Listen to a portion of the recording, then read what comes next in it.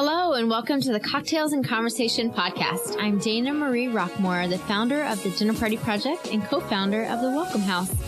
I'll be inviting intriguing guests over to my home to chat about some of my favorite things: cocktails, story, the Enneagram, and rest. Welcome back, friends. I hope you've had a marvelous week. The year is already seemingly to fly by, which is the case, I guess, every single year. All the things as you get older, the time just flies by quicker. It's unreal. Anyway, I am so delighted for my guest today. Dominique Greco is a longtime woman around town in Orlando and was the nighttime economic manager, or the nighttime mayor, if you will, for the crazy scene that we have downtown. And so she started a position that had never been in Orlando before, but actually has not really, I don't think, much been in the United States, which is pretty cool. So she kind of forged her own way and helping to look out for the business owner's interest and what is the best for the city and safety and all the things. So I'm sure that you're going to enjoy.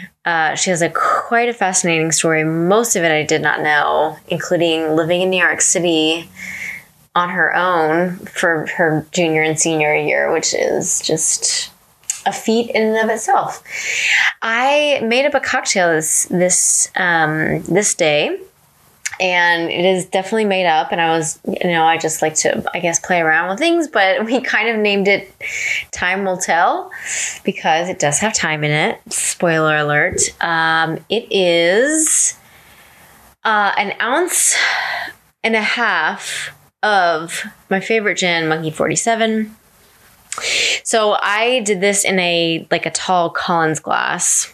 You could do it in whatever, but this has got a good amount of ingredients, so I wanted enough room for a lot of ice and a lot of tonic. So, ounce and a half of Monkey 47 gin, and then I did a half an ounce of lime juice, a half an ounce of thyme simple syrup, a half an ounce of Luxardo's apricot liqueur, which I think pumped it up. I really enjoyed it. There's only a very slight amount that you can taste of the apricot, but it's really enjoyable.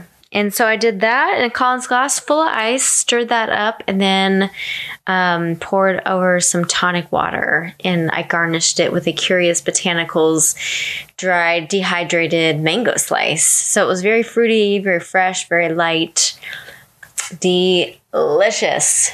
Time will tell. And hopefully we'll have one maybe at a dinner party soon. So I hope you enjoy this drink. I hope you enjoy this guest. And ciao. Hello. Good morning. Tom. Good morning. We are doing some very early day drinking. Yeah. And on a Wednesday. And on a Wednesday morning. Well, cheers to you, to us. Cheers to us. Thank you for having me. You're welcome. Thanks for the gin.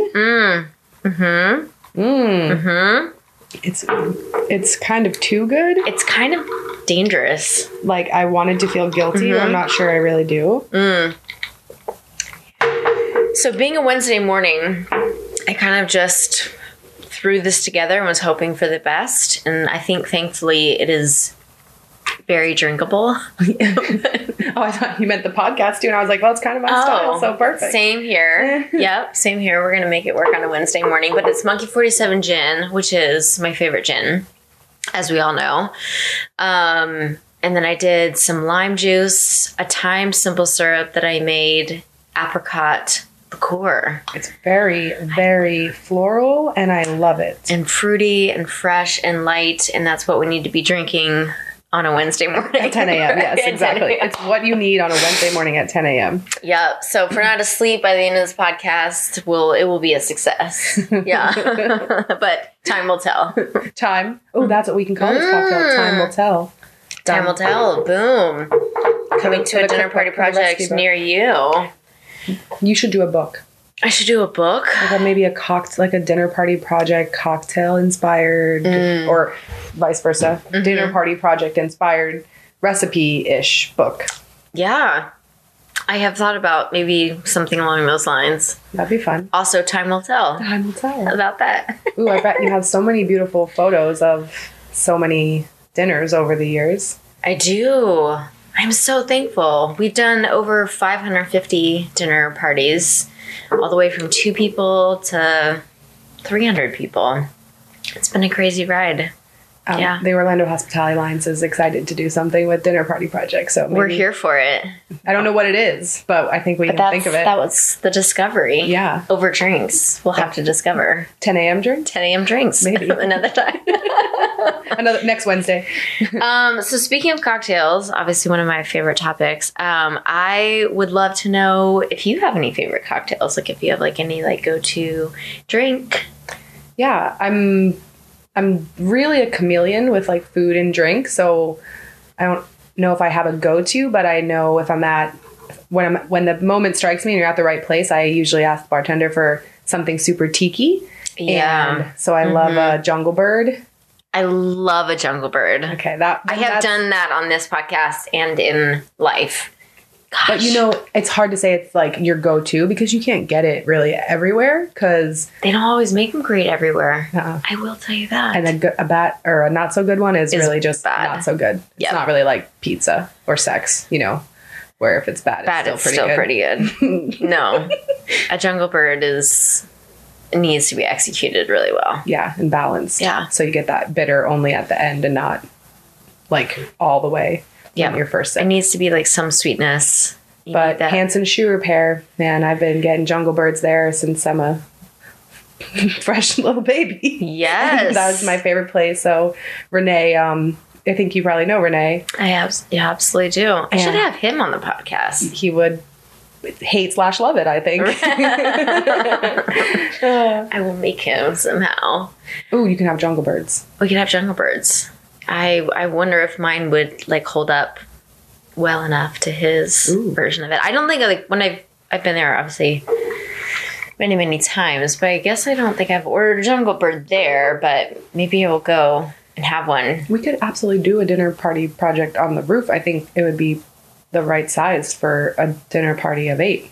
It'd be perfect. It'd be wonderful. Sold. We just gotta do it before it gets hot. Coming in hot, Renee. Right. So I was gonna ask you about a couple of places around town. You are really the queen of nightlife in that way. But like, where would be a couple of places that you would go to grab a drink? Again, sky's the limit, right? Like we're not short on options. So, but I love a Aku and Stardust. What's a Aku? Is that tiki bar that's by Lake Eola? Yep, by Lake Eola, right by World Beer. I have been there, yes. Todd Ulmer's place. And love going there. Obviously, you know, I'm a downtowner in a lot of ways. So Courtesy, Robinson. I love the Courtesy. Hanson's for sure. They make some beautiful drinks. Mathers. Guest house, though, I've been frequenting guest house, it seems. I mean, frequenting is kind of a big word. So I feel like everything's been, for me at least, somewhat infrequent. You know, just COVID and coming off of COVID, you know, socializing, not socializing, socializing again, making up for lost time. But yeah, and Reyes has great cocktails, and so does all of Good Salt's restaurants. Amen. I am sadly not inclined to tequila and mezcal, especially not mezcal. Too smoky. And just, I think tequila, the farthest I go is like a Paloma. But we just kind of don't get along.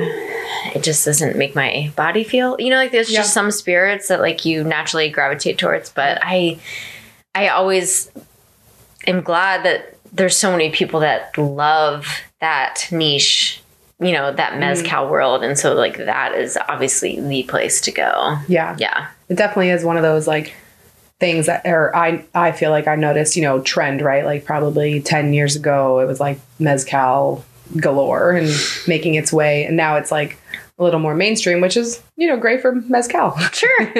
But no, I'm not a mezcal drinker either. But Palomas are good. Yeah. Are nice. I really enjoy red wine, but talk about like it doesn't agree with me, like you're saying with you and tequila. So it's like, really, I'll want to order something, but then I'm like, how am I gonna feel in an hour? Fair enough. Which I know I must be drinking the wrong red wine, and I need to figure out the solution, right? Mm-hmm. But I don't know what that is right now. Have you been? So I just drink gin on Wednesday mornings. That's all. That's my weekly breakfast. gin and juice. Have you been to Golden Hour Wine in Baldwin Park? Shop by Heather. Yeah, she is amazing. She moved down from upstate New York, and she had several bars and restaurants in upstate New York, and then she moved down here. And she has almost like 700 bottles in her shop. Wow. Yes, it's incredible. It's a bottle shop, so it's not really a bar.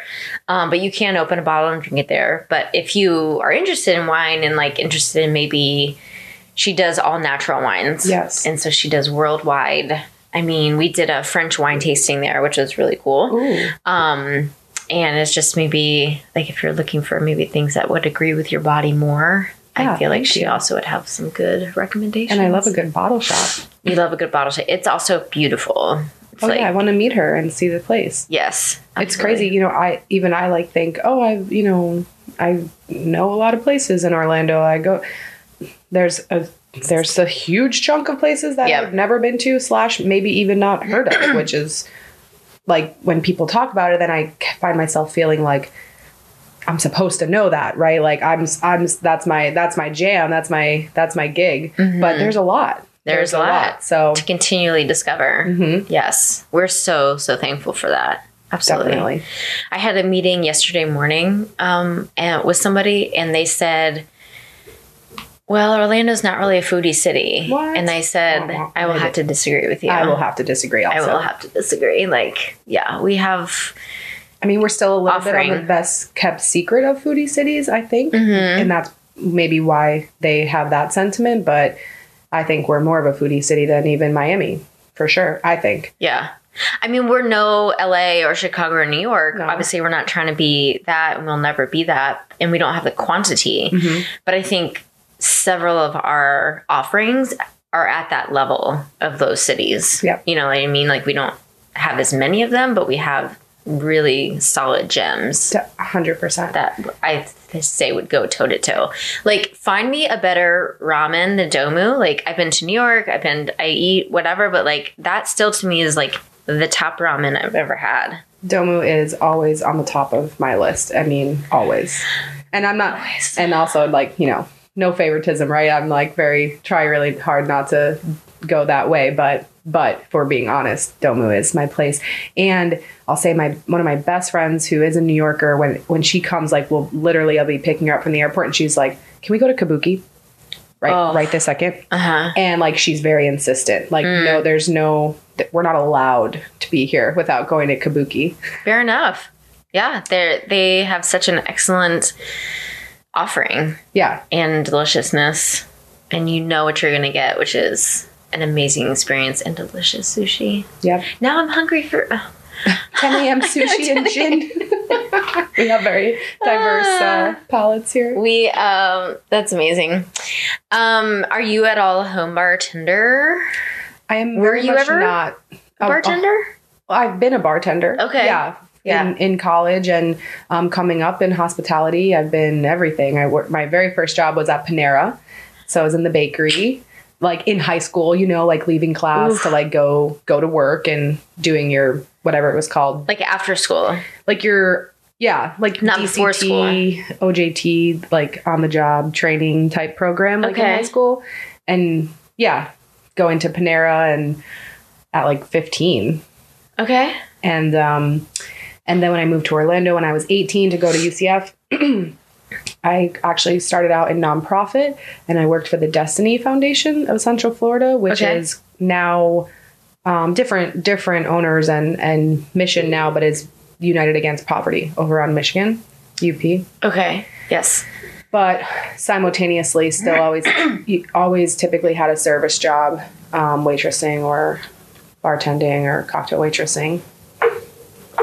And then do you have a drink at home do you make things at home, or? I don't really drink at home. At home, I'm like eat vegan, super clean, like extremely, and I don't keep alcohol at my house. And it's just, it just works for me because like my life and my lifestyle and my work will bring me to lots of food and alcohol as is. So I just kind of keep home as a clean fruit space. And vegetables. Okay. And I really enjoy it. So I really only cook like vegan and, but it's kind of weird, right? Because like when I'm out and I want to have Domu chicken wings, like I'm definitely going to do that.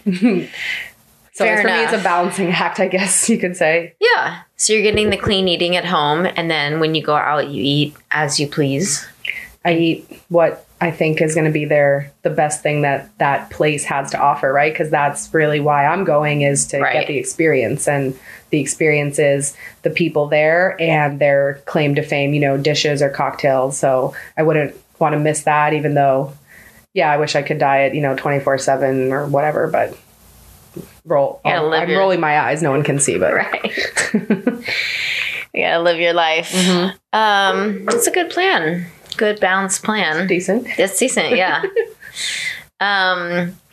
So one thing that I love the most is people's stories. And I kind of feel like I believe that we don't really get a choice as to where we're put down into this universe. Here we are. And then just like everyone else, we're all trying to figure it out. So I would love to know, I mean, I've known you kind of for a couple of years, but I would love to know what was the early years of Dom's life like. Where did you grow up? What was your family like? What was like year 1 through 5? Like, did you have siblings? What was that feel? Okay. Well, I was born in New York, upstate actually, in Orange County. Okay. Newburgh, New York. Newburgh? Yeah. Okay. I only say that because I know you're from New York. My mother is from Long Island. Okay. Yes. Where are you from? So I grew up in Virginia, near Washington, D.C., and then we would go to Long Island to visit my grandparents. Okay. Yes. So not from New York, sorry. Not from New York.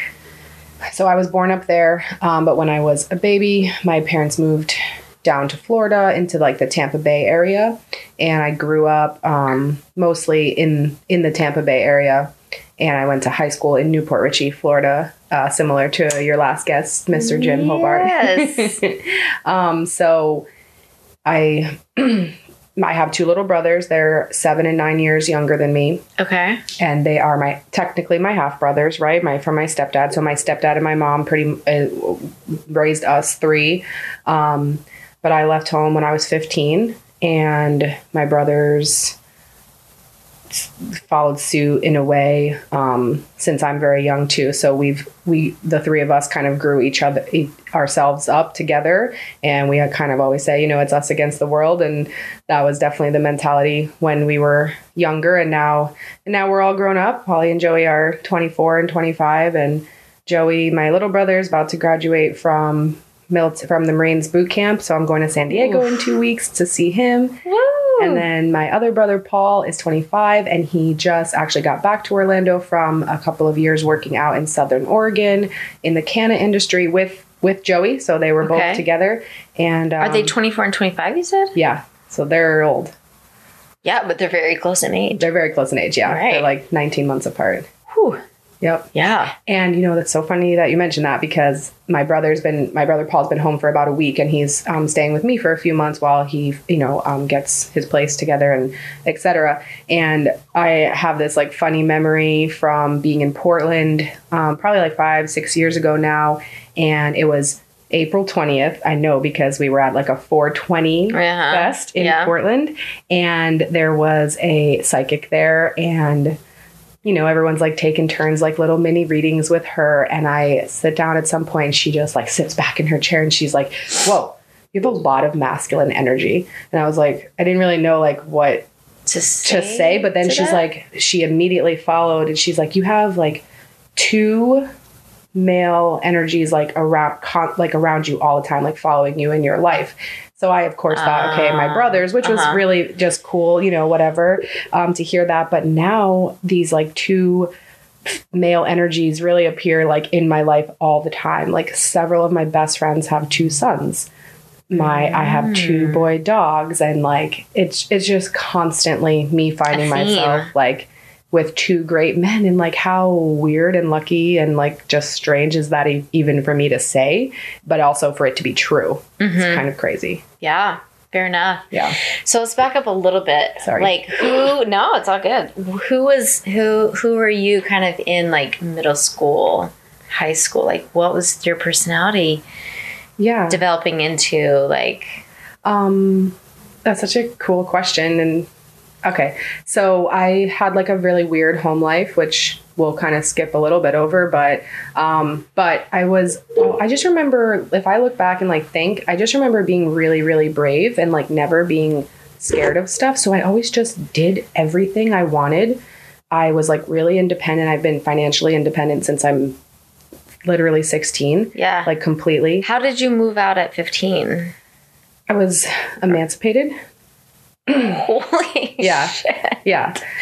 And I worked and I lived cheap. And like, I kind of even say now, like I've been so poor so much of my life that everything else feels like I'm just rich, you know, like anything cherry about not being super poor and like just eating ramen and coffee, which used to be my diet when I lived in New York City for sure. Just coffee all day. And then anyways, so I don't want to make it seem like I had it like so rough.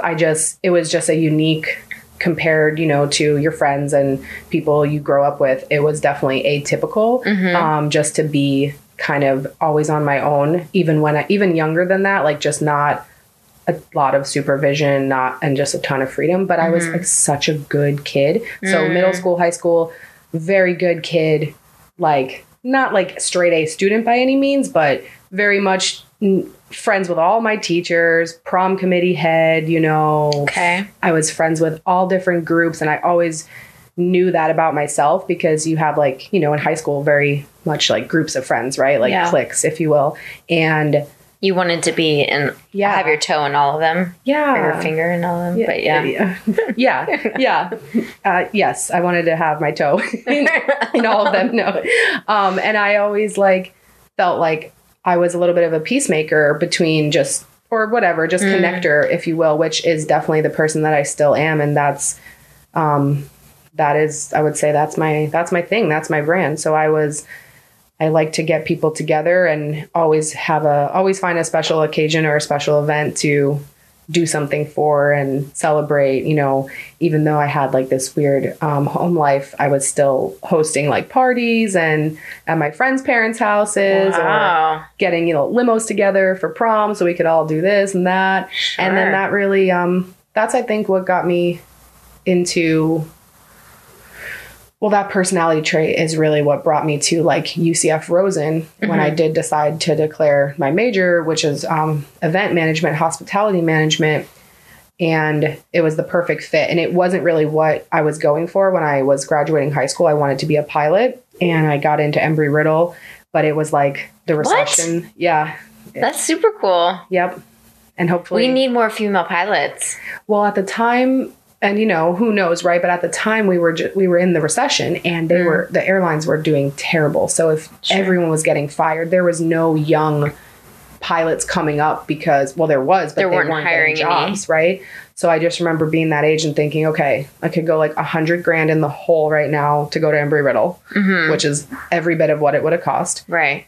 And I need to work either way. So I always had to work. So I got into UCF as well, and I made the decision, and it's one of the best decisions I ever made, I think, for sure. Because it brought you to Orlando, Florida. It did. Yes, welcome. And Orlando is I think New York City and Orlando are home for me, and I've lived a lot of places, and I've traveled a good amount of places, but I always come back to one of those two, it seems like, and it feels like I always will. Although I will be honest, like, you know, I think about, that's it. I'm moving to Amsterdam tomorrow.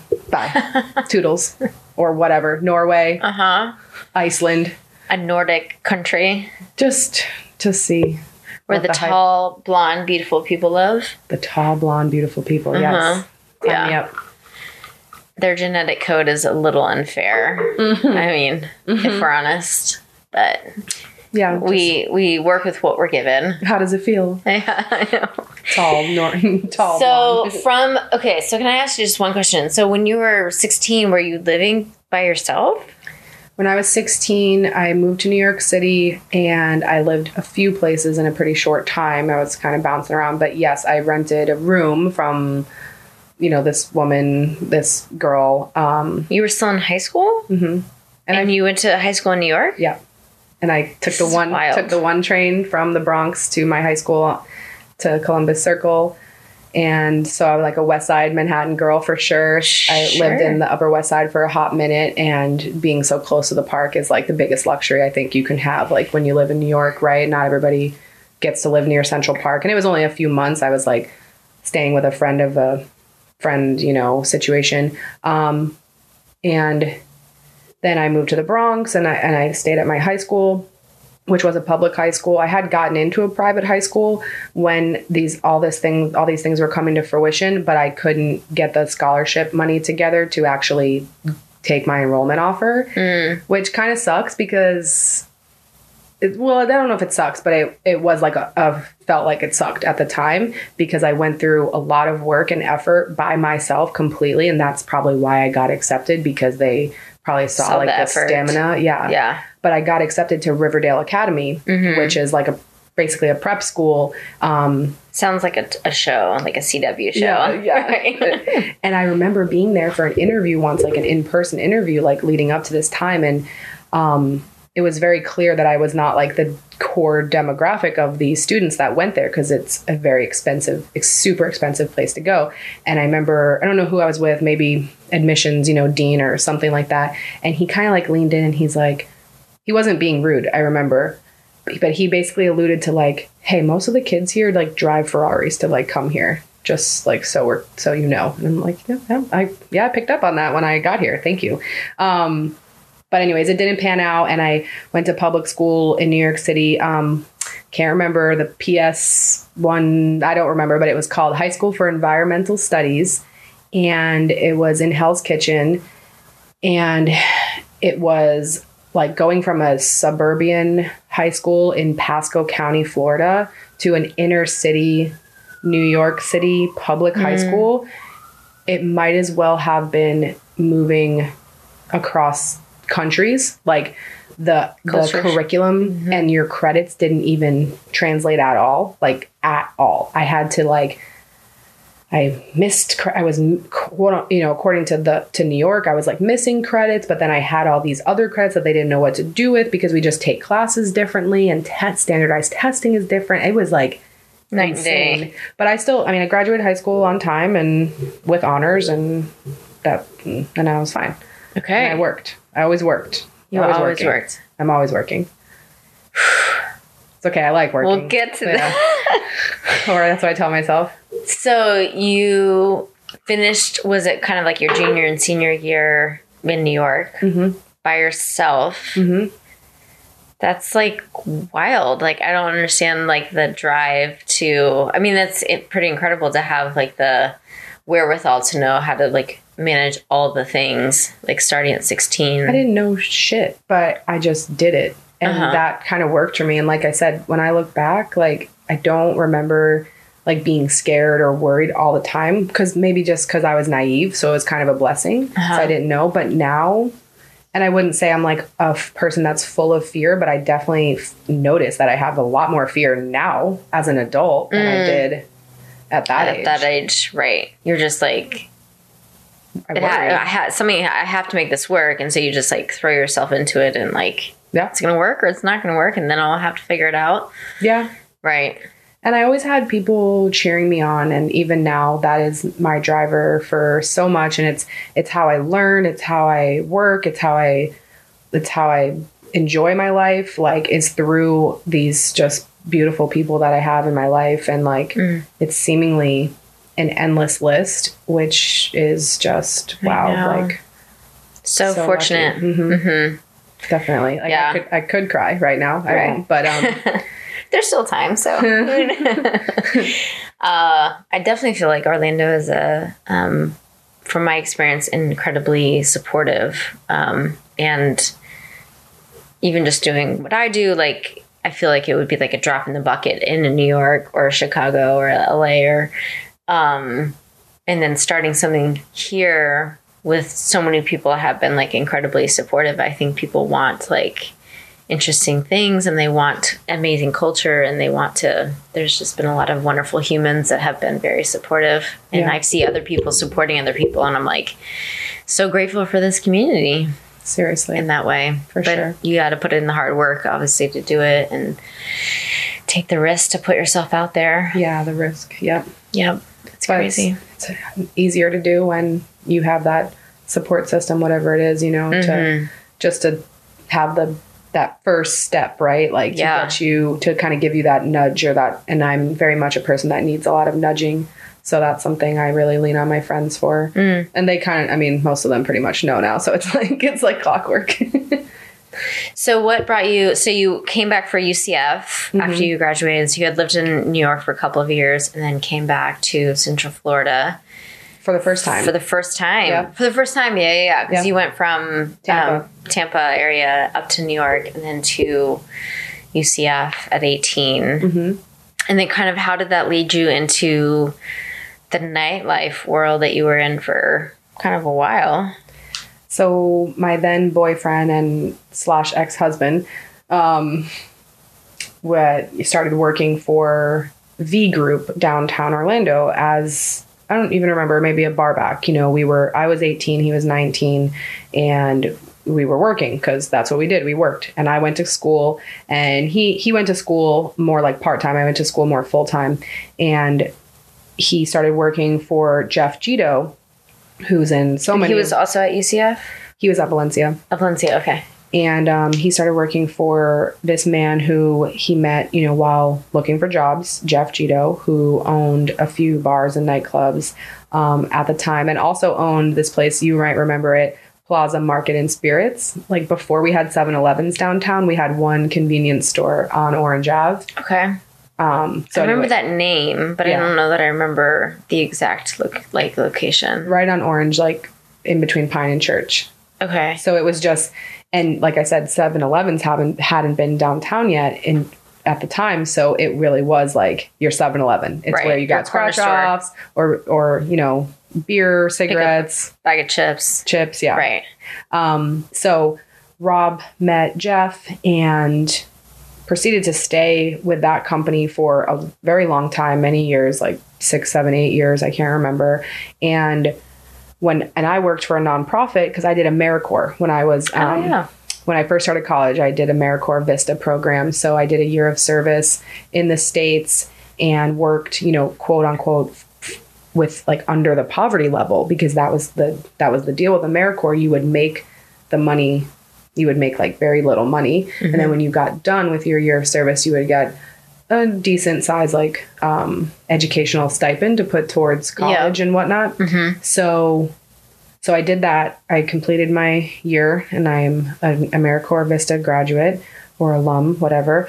And when I was looking for my next job after this, I'm on Craigslist. This is like 2008 and I'm looking for whatever. And I stumbled across this like ad that was said like event marketing, nightlife, hospitality, etc. And I emailed them, which I emailed, I'm sure, 50 people probably that day or whatever. Craigslist. And and end up getting an interview. And like, so fast forward a week later, I'm walking to this interview and I'm walking into where my boyfriend at the time works. And I know the place because he works there. Right. So I already knew Jeff, but I just didn't equate it until I was like, it was that day. So I interview with Jeff. I ultimately get hired, and I was 19, and I have pretty much been with Jeff on and off since that time, including today, including a year ago, 5 years ago. Wow. So he is a big part of my life, and the family that he's, put in, the family ideology that he's brought into my life and my brothers and our family, our work family, etc. So super thankful for Jeff. And that's how I got into nightlife specifically. So I started working for V Group, and I kind of was just a utility. I was an intern first, and then I became like this utility. And then as years go on, you realize when you work for entrepreneurs that titles are not really a real thing. It's like you just what hats do you wear?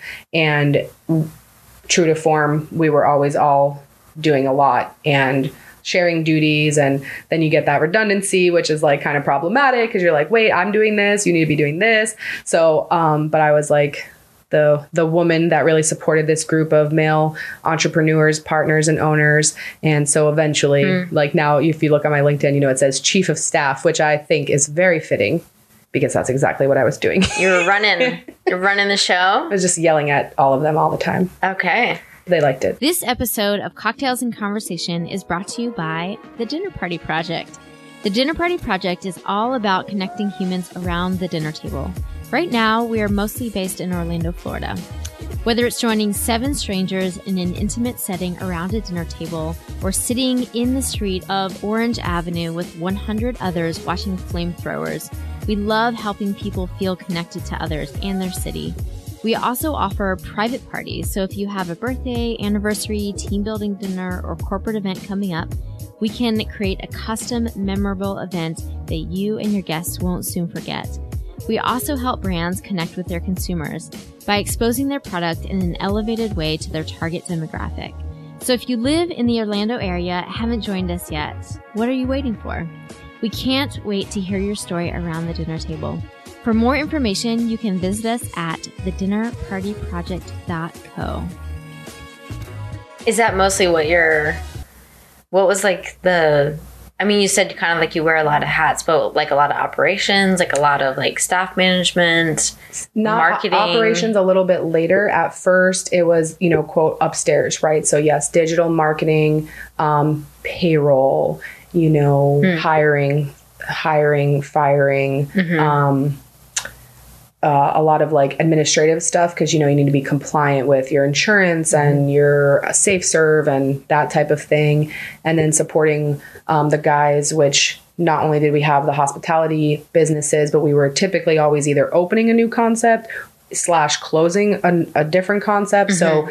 So then it transferred a lot to operations, and then I was more hands-on with the concepts. And then occasionally for a couple of years there, I did manage the nightclubs, not on a regular basis, but I just we had exactly the right amount of GMs, per venue. But if one person wanted to take a vacation, it was like, oh shit. So I became you had to float. I had to float, right? So I'd be down in the nightclubs, which was really great. I actually loved it. I loved it because I probably didn't have to do it every single night. So it was like fun when I did. Yeah. And always had a great staff that kept things safe and really respected me too. So fun, just wear a little black dress and walk around, make sure everything's okay, and try to be cute and hospitable and blah, blah, blah. Right. And got the good music, which is the music you had playing when I walked into your house this morning, which I really appreciate. Oh, you're welcome. Some hip hop some real hip hop at like 9:45 a.m. before our gin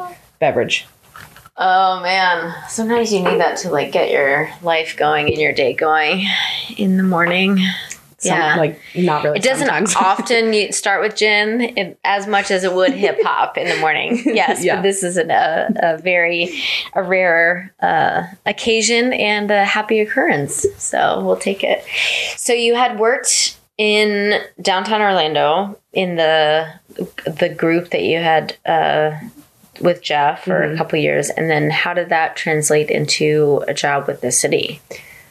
Yeah, another good question. Nighttime manager, was it? Nighttime economy manager. Nighttime economy manager. Which would kind of go by the name, night mayor. Not really, or Orlando used it. It's like, a kitschy little title, but it actually was, quote unquote, there was a night mayor that was an elected official in Amsterdam and I believe also in London. So that's really where this nighttime economy management from a local government standpoint movement got started, was in Europe. And the story goes is that London, in the course of 10 years, lost more than 50% of its like nightlife and live music venues because of just regulation and red tape and a bunch of, illy devised planning tactics and whatever. And so there was like a chronic, oh shit moment in London where it was like, we're losing all this culture and all these legacy businesses and all these small businesses. Like now I have goosebumps, right? And so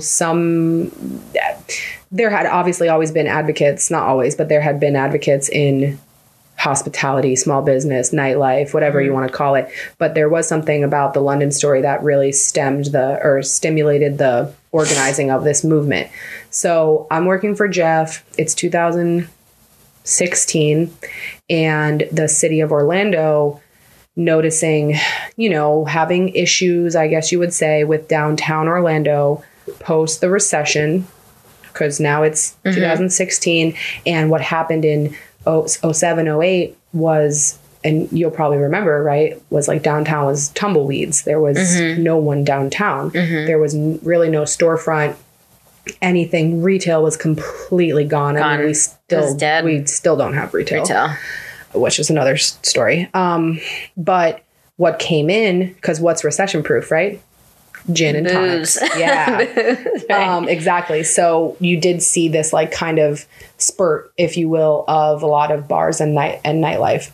And when that happened, I think maybe I will say, I think maybe, right? Because I was only in it to the extent that I was, which was an operator, a downtowner myself, but I wasn't like a city official or anything like that. But I supported a big group of entrepreneurs who also were friends and colleagues with their neighbors and their peers.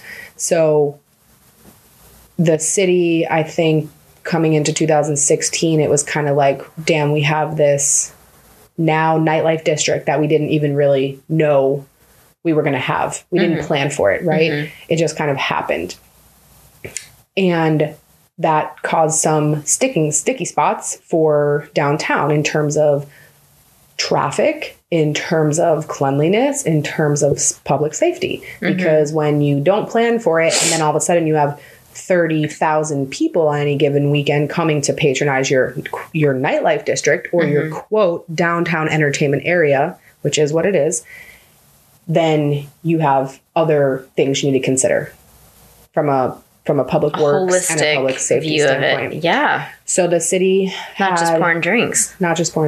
There's all the before and afters, right? And so the city realized that they had this kind of thing on their hands that they needed some help with. So they reached out to the Responsible Hospitality Institute, which is an OG advocate and research and consultancy group that studies nighttime economy and et cetera.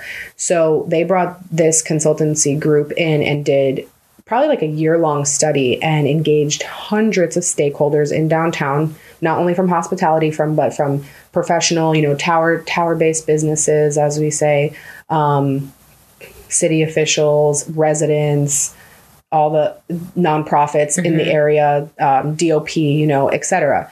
So through that study, one of the key recommendations coming out of it was to hire a nighttime economy manager and have a liaison in the building in City Hall that spoke the language of the private sector and would bring good ideas and some reality, I think, into decisions at the city level. Right. Because not just in Orlando, but what I think I notice about, bureaucrats and politicians is they may or may not have ever been A, entrepreneurs, B, even in the business world period at all, C, even if they had been either of those things, now they wear a different hat, right? So the level of they're not on the ground level exactly of understanding the day-to-day like decisions and operations and realities that are going to make things successful and run smoothly in the nighttime world. Exactly.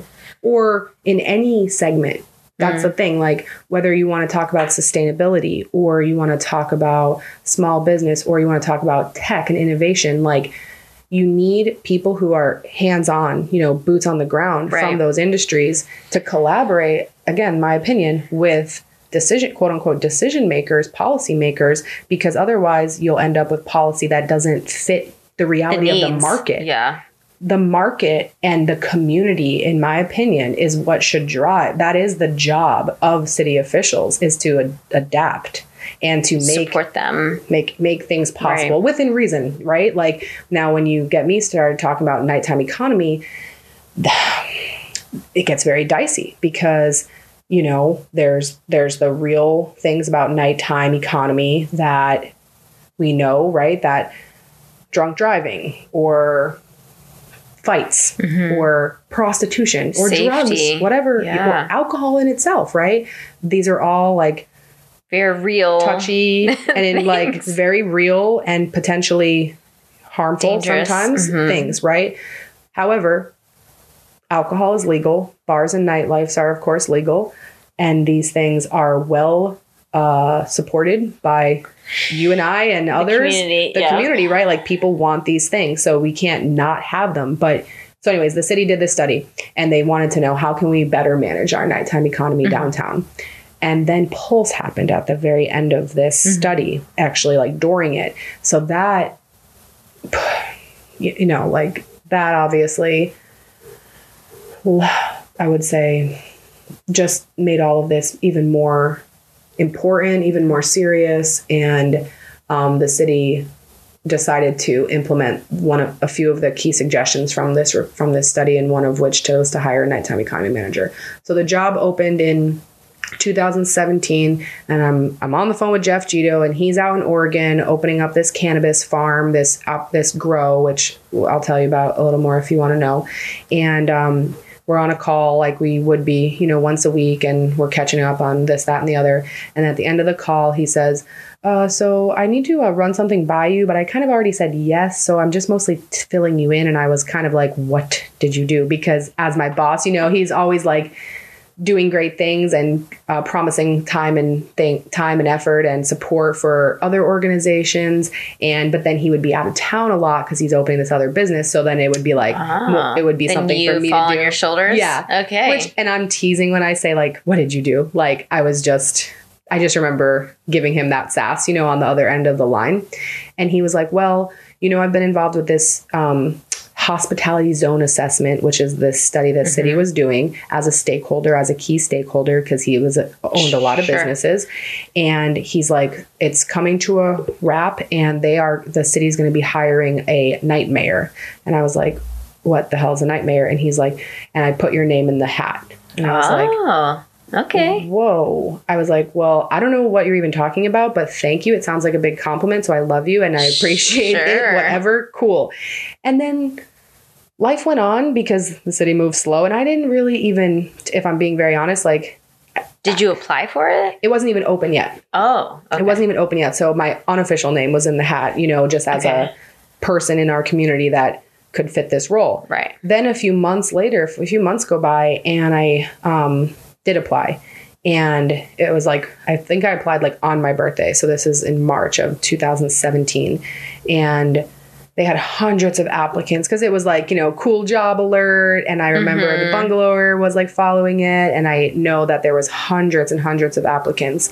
And I did not have my hopes up. I don't know if I was being insecure or if I just really, it didn't click yet or anything. But I definitely did apply. And I kind of just left it up to the gods. Right. So now it's March. So then nothing happens for months. So I'm not even thinking about it. Right now it's like June, and I get an interview, and I had one interview, and they had been interviewing people for apparently weeks, you know, second, third interviews. And in that interview, my Thomas Chapman, who many of your listeners probably know, asked me to come to an event next week. And that was with the Responsible Hospitality Institute, who was our consultant that was closing up this project. So they were going to do like a session, you know, like a regional wrap up. And there was probably like 100 people there. So I went, and Jeff went with me.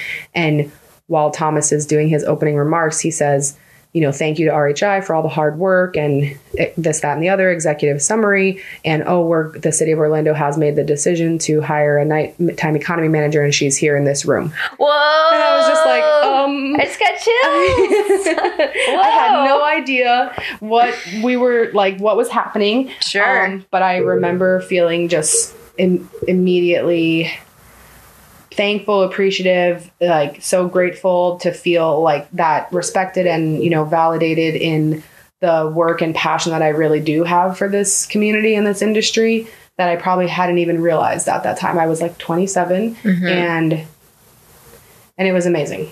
So I took the job and that's the story. That was a long story. Sorry. That's a great story. Okay. Yeah.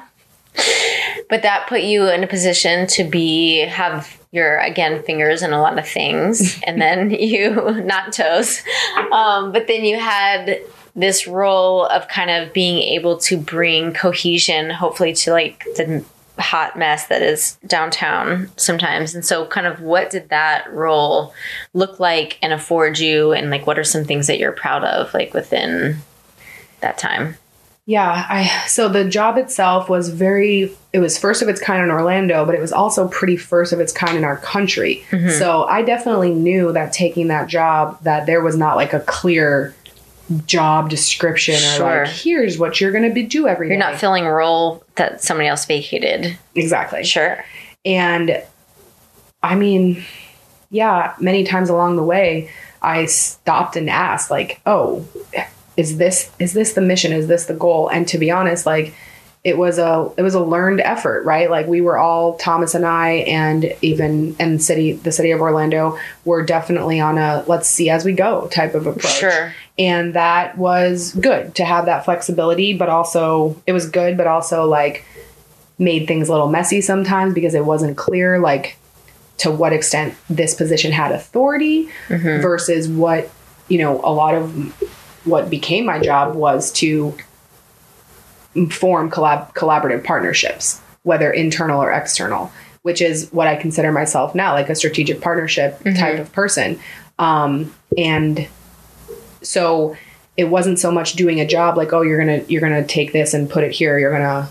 It was advising, it was being a liaison. And when my friends would ask me, so what the hell are you doing? I'd be like, I translate. I basically translate from the industry, like the real industry, over to this other language, the city, who wants to understand and needs to understand, but it's not always the best communication platform to just hear from sometimes disgruntled entrepreneurs or operators because they get very frustrated with the red tape and the pace of which government moves, because as entrepreneurs, we want to move as fast as possible. Sure. When you're in government, it's almost a strategy to move slower sometimes because you need to do due diligence and do research and compare and then bring it over here and ask over here and then get this feedback and start over and blah, blah, blah. Because you really want to be as thorough as possible. But and again, not just in Orlando, but like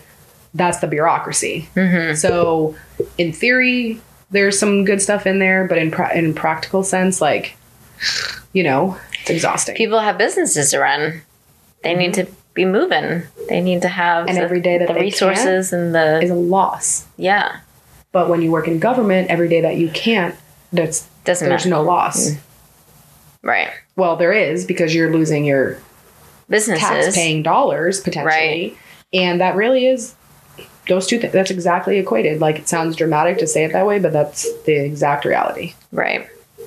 So you tried to help keep things moving as fast and hopefully as in making both sides kind of happy in that way. Yeah, I wanted to, or eventually what it became was like to create access, right? So ways for actual functioning ways for the entrepreneurs, the business owners to participate and be quote unquote, you know, part of the conversation, so that rules were not being made that were just forced onto them, but they were actually giving insight on the front end. So I did that again through like collaboration, right? Having a nighttime economy committee, which was half stakeholders and half city staff, bringing them together on a regular basis. I collaborated really a lot with OPD, which is something I'm really proud of, you know, just to be accepted into that like culture, which is very unique and very specific, right? Like police and, because they have a job, and that is to protect the public, and they do that. That's what they do, right? So then you're in City Hall and you're like, oh, but we have to do this paperwork. We have to have these conversations. We have to like talk about it. And that isn't always so easy to do with these types of personalities, you know, super alpha, oh my, that is really my job, Jana, is like being with alpha personalities, and somehow you can bring your twin masculine auras. I do. Yeah. I bring them with me a lot. Lay down the law. Yeah. With the law. Yeah. Yeah. I miss OPD, getting to work with them and having such a much more deeper appreciation for what our police do and what the police do. And of course, you know, there's always the good characters, and then there's like some who kind of bring it down, right? Sure. But that's all of us. Yeah. So from there, you worked at that job until last year?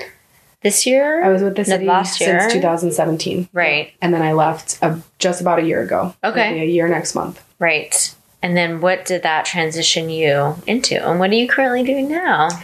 Yeah. So, you know, coming out of COVID, it was just a really difficult time. What? Are we out of it yet? Well, I'm ready to be totally out of it. Question mark. Yeah. But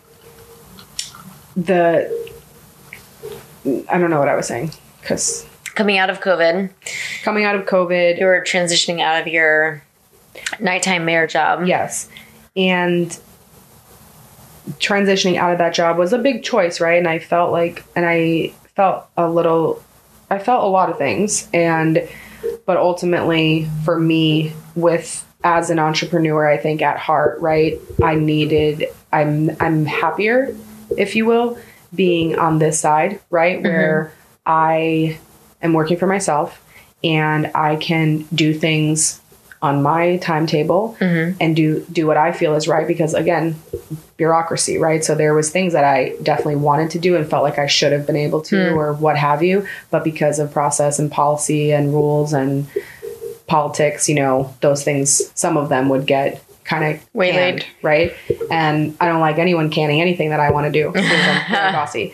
So I left, and I knew that, again, I don't remember having like a ton of fear about it, which is good, because otherwise I wouldn't have done it. Or maybe I did have a bunch of fear, and this was me like letting some of that go and just being like, I will be successful because I am an ethical, like loving person who leads with that, and like good things always find me, and same will happen with money and with career, and already has. So I'm allowed to switch it up, right? And like Jim, also I'm quoting so much Jim and Beth today, in your podcast a couple weeks ago with Jim, you know, he said, and I'm the same, we want to do different things. Like I'll probably do different things for the rest of my life, you know, and I like having that ability to pivot and start something new, and maybe new, right? I like the new.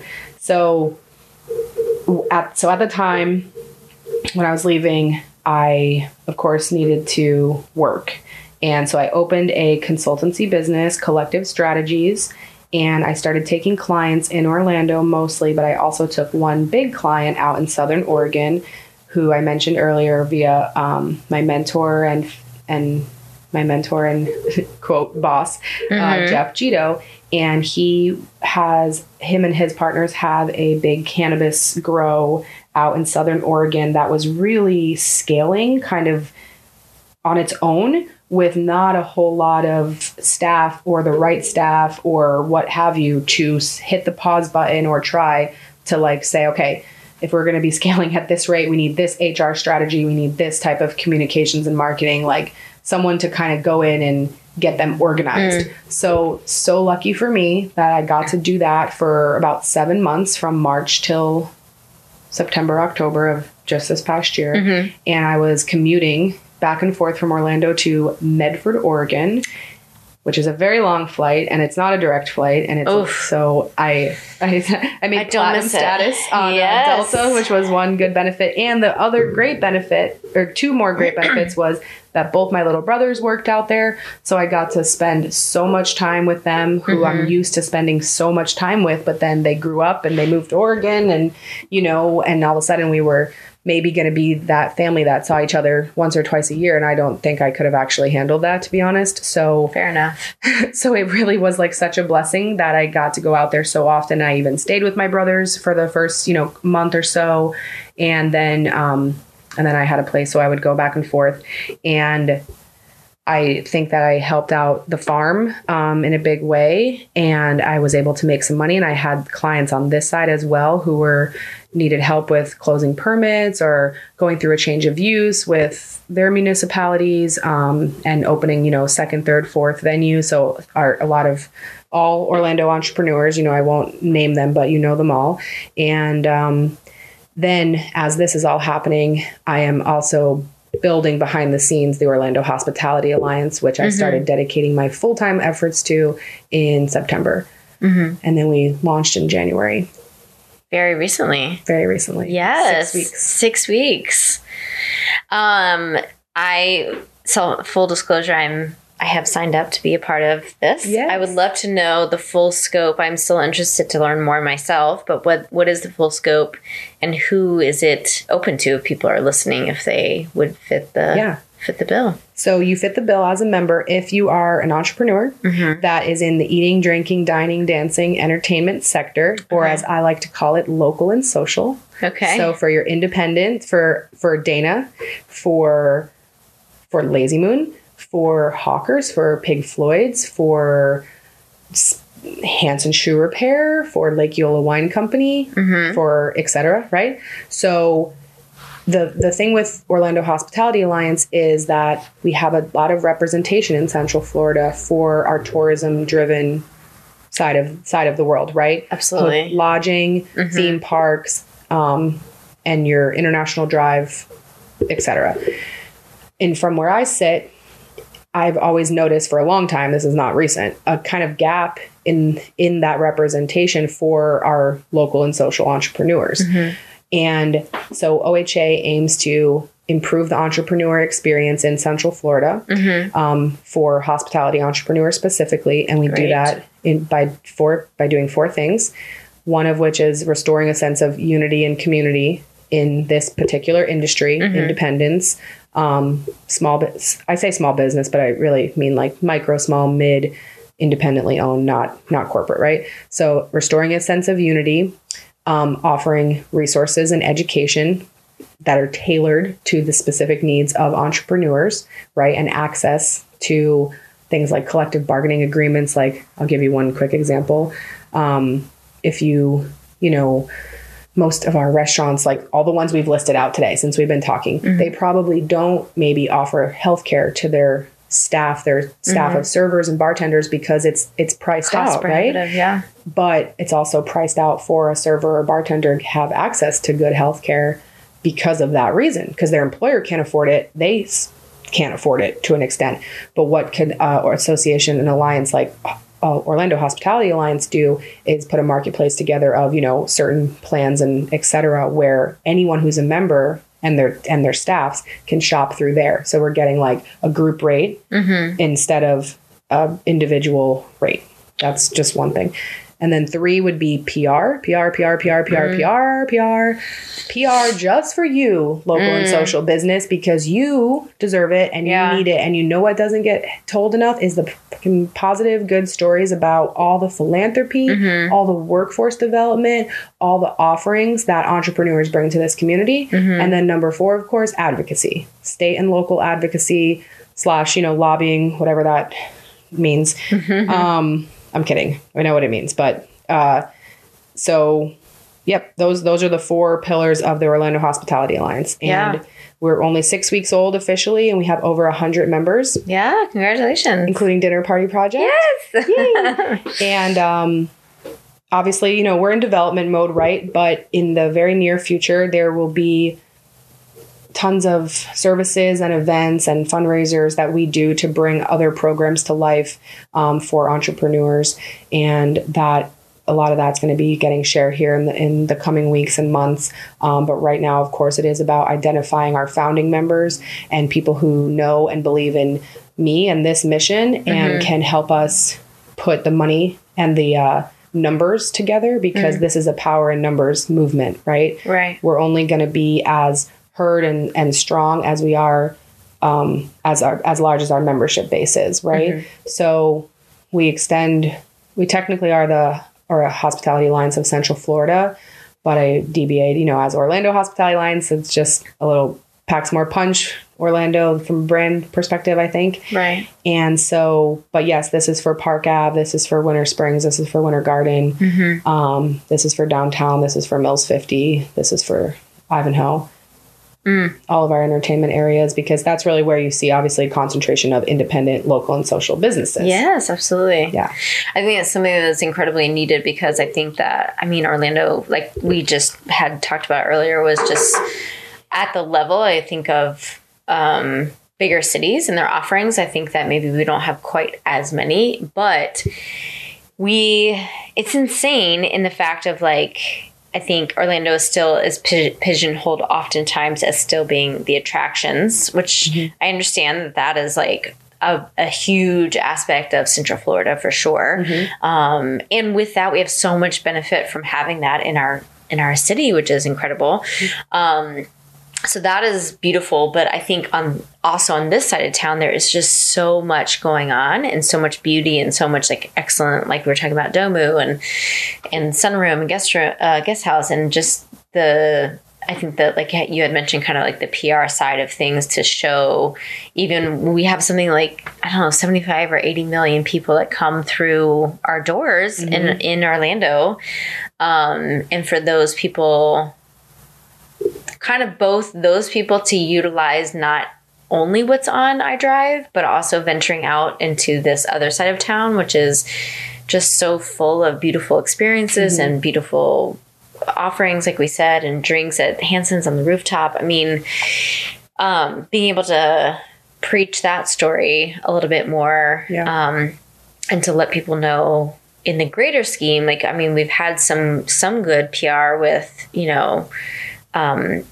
some people writing up about kind of like this side of Orlando, but I feel like we need even more of that, and to tell that story, and the more that we can kind of show off what we're doing here, the more that benefits people that are doing the hard work to create really, like, you don't go to a city for their big box offerings. You don't go to be like, I want to eat at an Olive Garden in Indianapolis, right? Like, exactly. I don't want to go to Austin and go to Target there, right?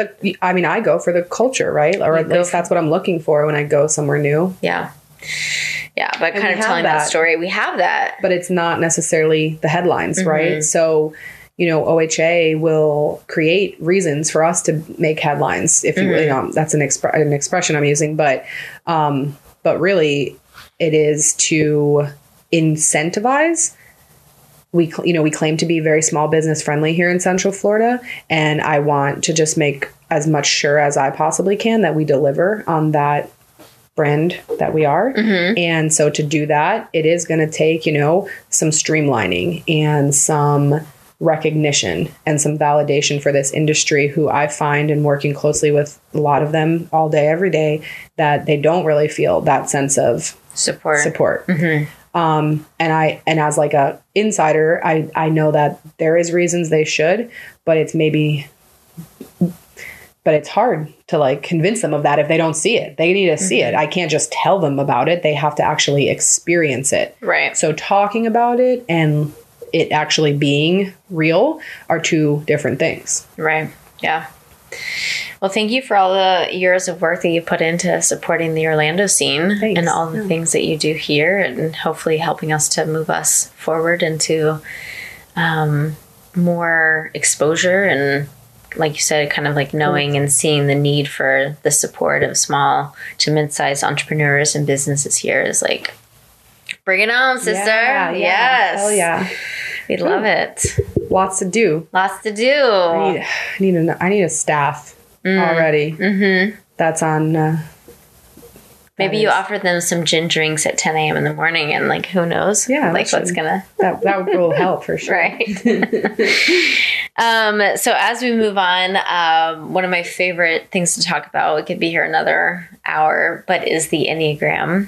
And I think the Enneagram is incredibly important, because I think one of the most important things is kind of self-awareness in that way. Like, how do you kind of, like you kind of said, like, I'm bringing some masculine energy into a room or into a space, and kind of knowing yourself in the ways that hopefully that we are our strengths, then also knowing sometimes the harder part is knowing our blind spots in that way. And sometimes we don't know what we don't know until we know it. And the Enneagram for me has been like a huge eye opener and blessing in that way, to be able to like take a look with reality and to see how I can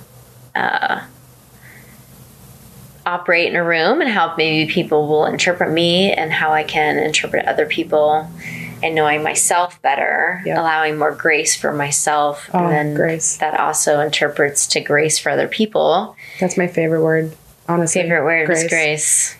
It's a tough one. It is. I don't even think it was in my vocabulary for most of my life. And then I think I like really remember like kind of having to learn it, and it's changed my life like in a huge way, especially grace for myself for sure. Yeah. But yeah. So digging into the Enneagram a little bit, you feel like you would identify as which number? A 2-wing 3. A 2-wing 3, right? Yep. The helper. So it seems like, I mean, it just feels like very in alignment with even what you're doing currently, which is just supporting people. Yeah. And like I preach all the time, like we would be nowhere without 2s. Oh, you preach it all the time? Yeah. Oh, well, I just talked about this like I think 2 days ago. My friend Taylor Lunan, who's a 2-wing 1, I'm pretty sure. Okay. But she is my Enneagram friend, right? Like we could just talk about it all day. Yeah.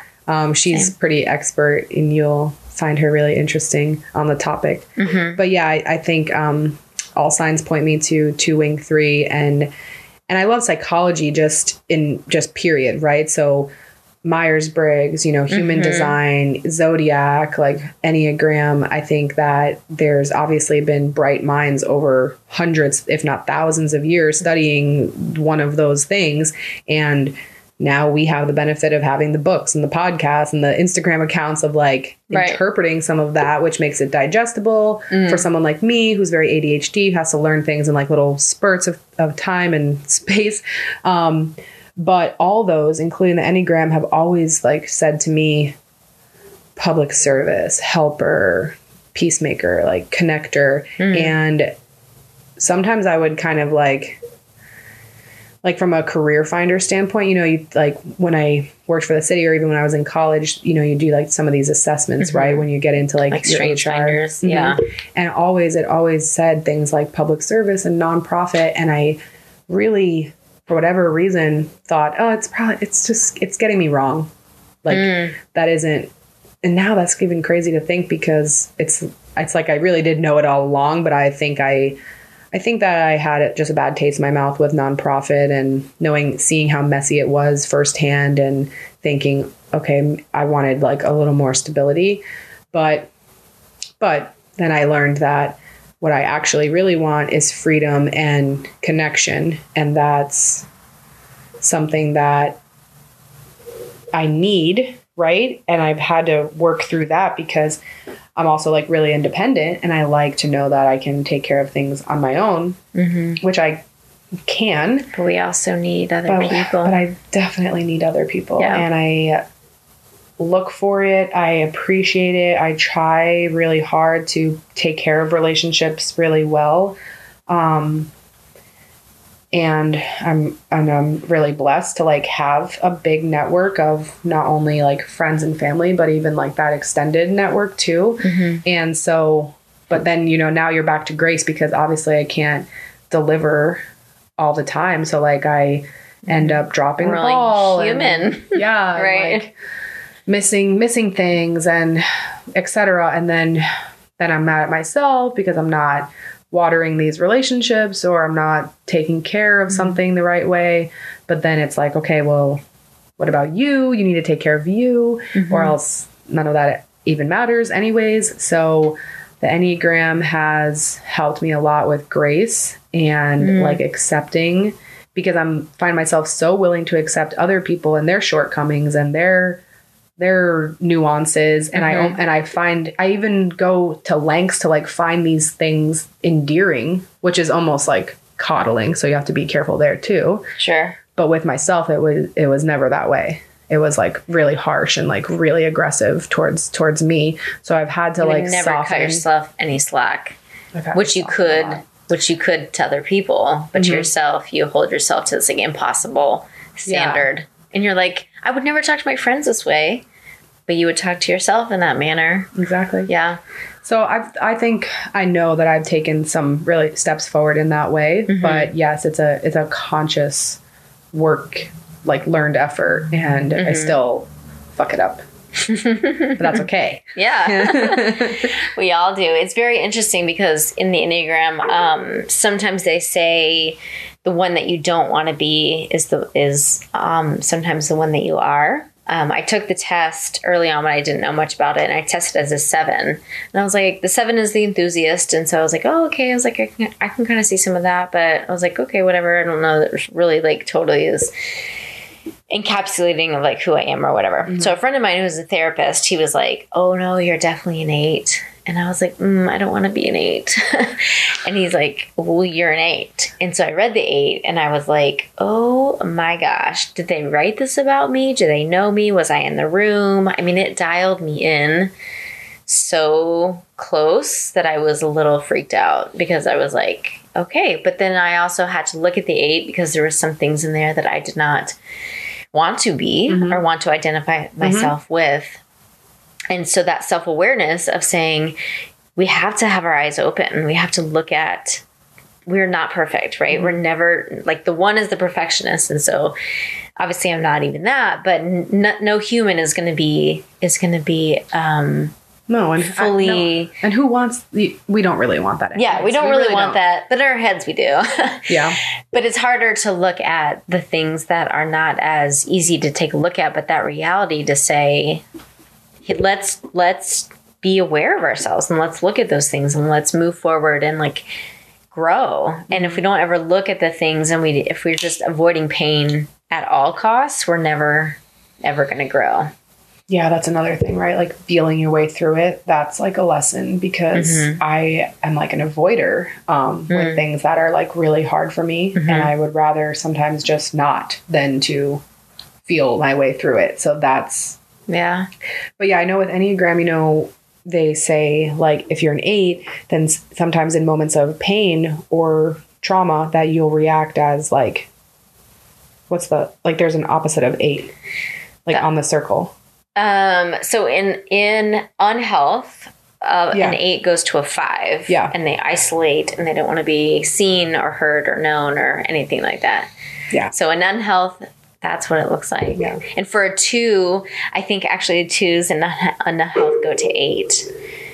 So the challenger, and so they can be abrasive and push back. But in health, they go to a 4, which is like the artist, the creativeness, right? Yeah. They're coming up with the creative solutions. They're coming up with like out of the box things. So it kind of like gives us this, I don't know, like framework to say like, oh, like if I know that I'm like isolating or if I don't want to be seen, it gives me those like... You start to notice like... Right. It gives you like triggers to notice so that at least now your reaction to things is like a little bit more in your control. Because so what I like learned from reading like Atomic Habits and have you read The Road Back to You?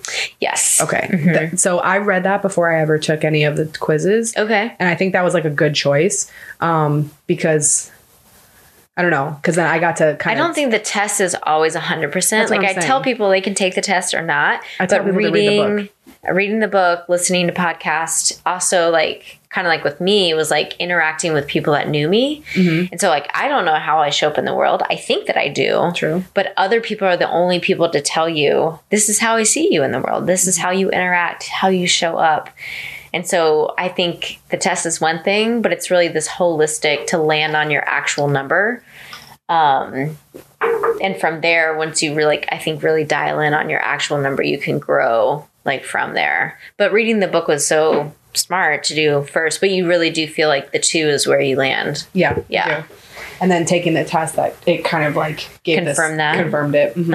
I didn't know it was like smart to read the book first. I just happened to read the book first. It was actually, I think my friend Taylor, who I mentioned, told me about it. And I was never like notoriously a reader. And as a ADHD specimen, reading has never been like a super strong suit of mine. But now, since like Audible, and now I read all the time, and it's like kind of one of the best things that also ever happened to me. And I think that book was like one of the first books I like read through, and I couldn't not read it. Yeah. I love it. Yeah. Now, if we're being honest, like, you know, if you pull up my Audible, it's like 11, you know, halfway finished books, because I like to like bounce around, you know, depending on the mood. I don't always want to read psychology, right? I want to sometimes read Harry Potter. Yeah. Right. And when I say read, I mean listen to. I know. I love the Harry Potter guy that reads the books to you, like in Audible. He is like I don't know who he is or where he is, but I love him. I heard there was like 2 different versions, like an American version and like a UK version or something like that. I want the American version. Right. I want only this man. Fair enough.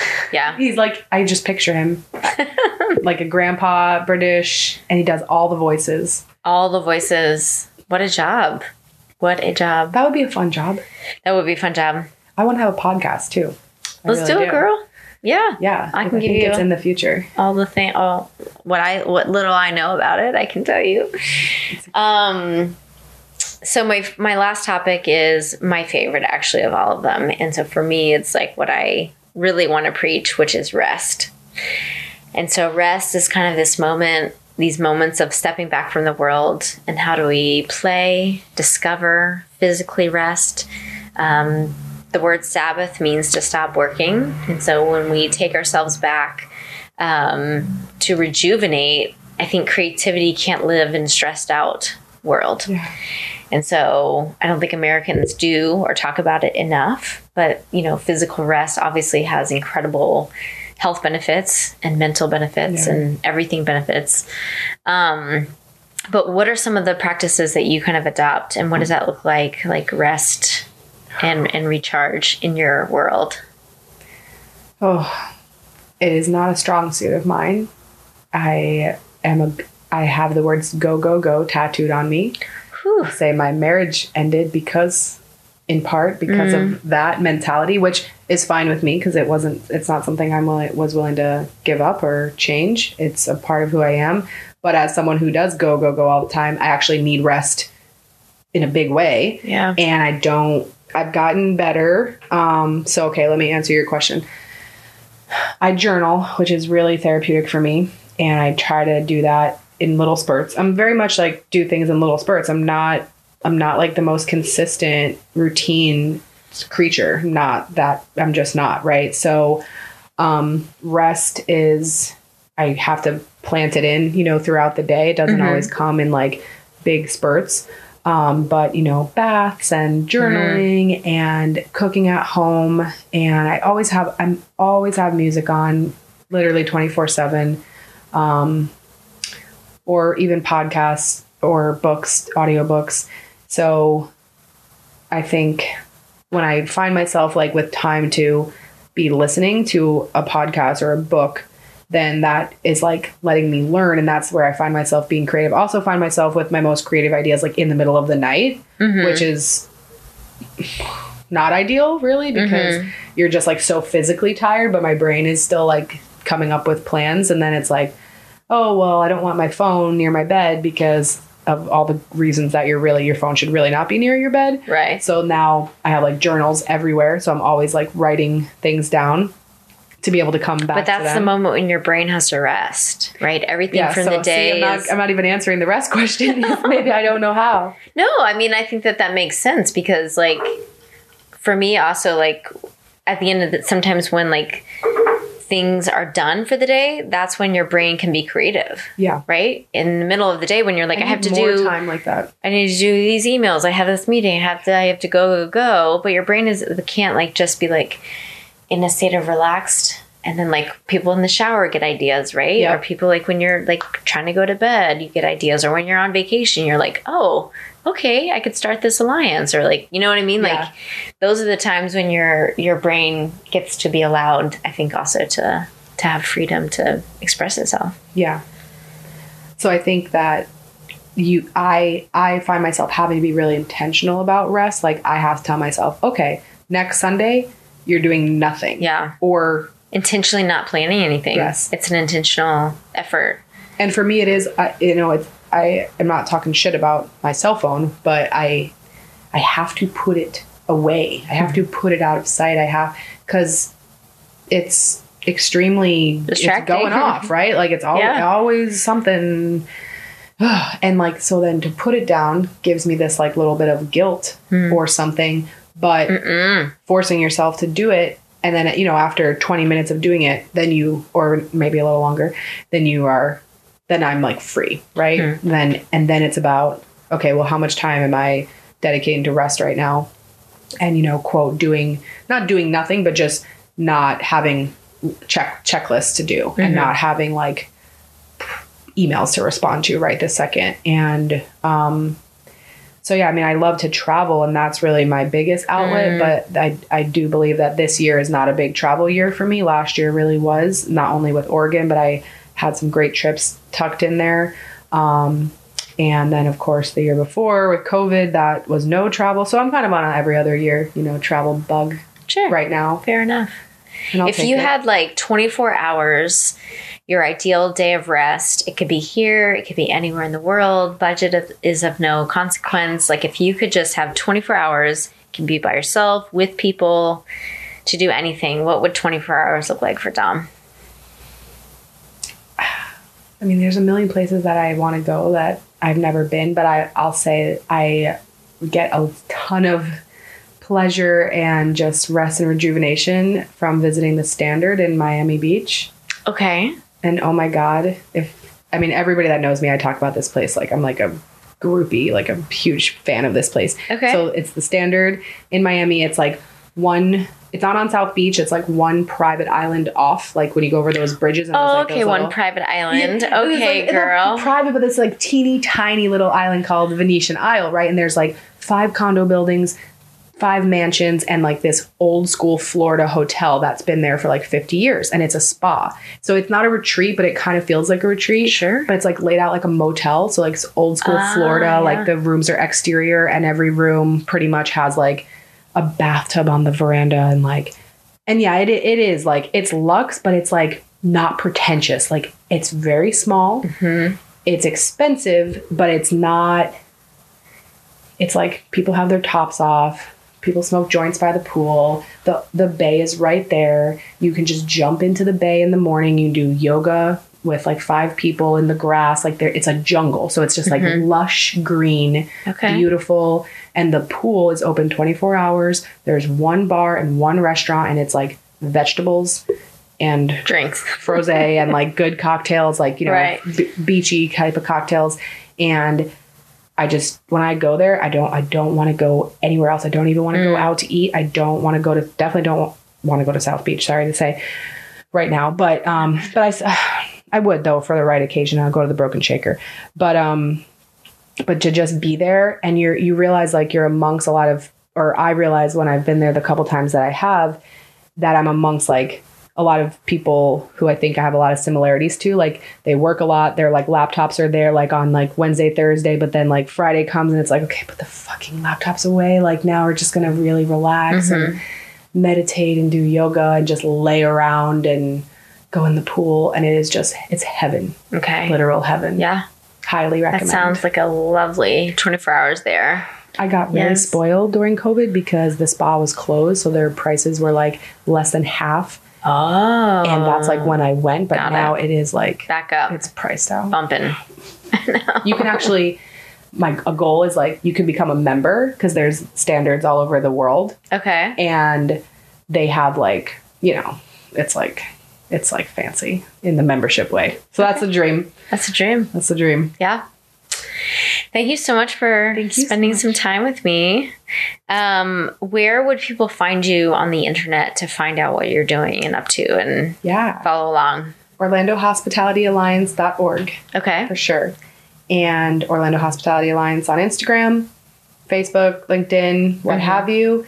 And that is where all my time, most of my time and effort is going to be and will continue to be. And it's a labor of love and so much ideas and so much to deliver on. And I'm looking forward to doing all of that. So stay tuned and thank you so much. Thank you so much. This was so fun. I know. I loved hearing your story. Thank you. So amazing. All right. Until the next time. Yeah. Yes. Thank you a million times over for listening to Cocktails and Conversation podcast. I hope you have enjoyed all of it. If you have, would you do me a huge favor and rate, comment, and subscribe for more Cocktails and Conversation?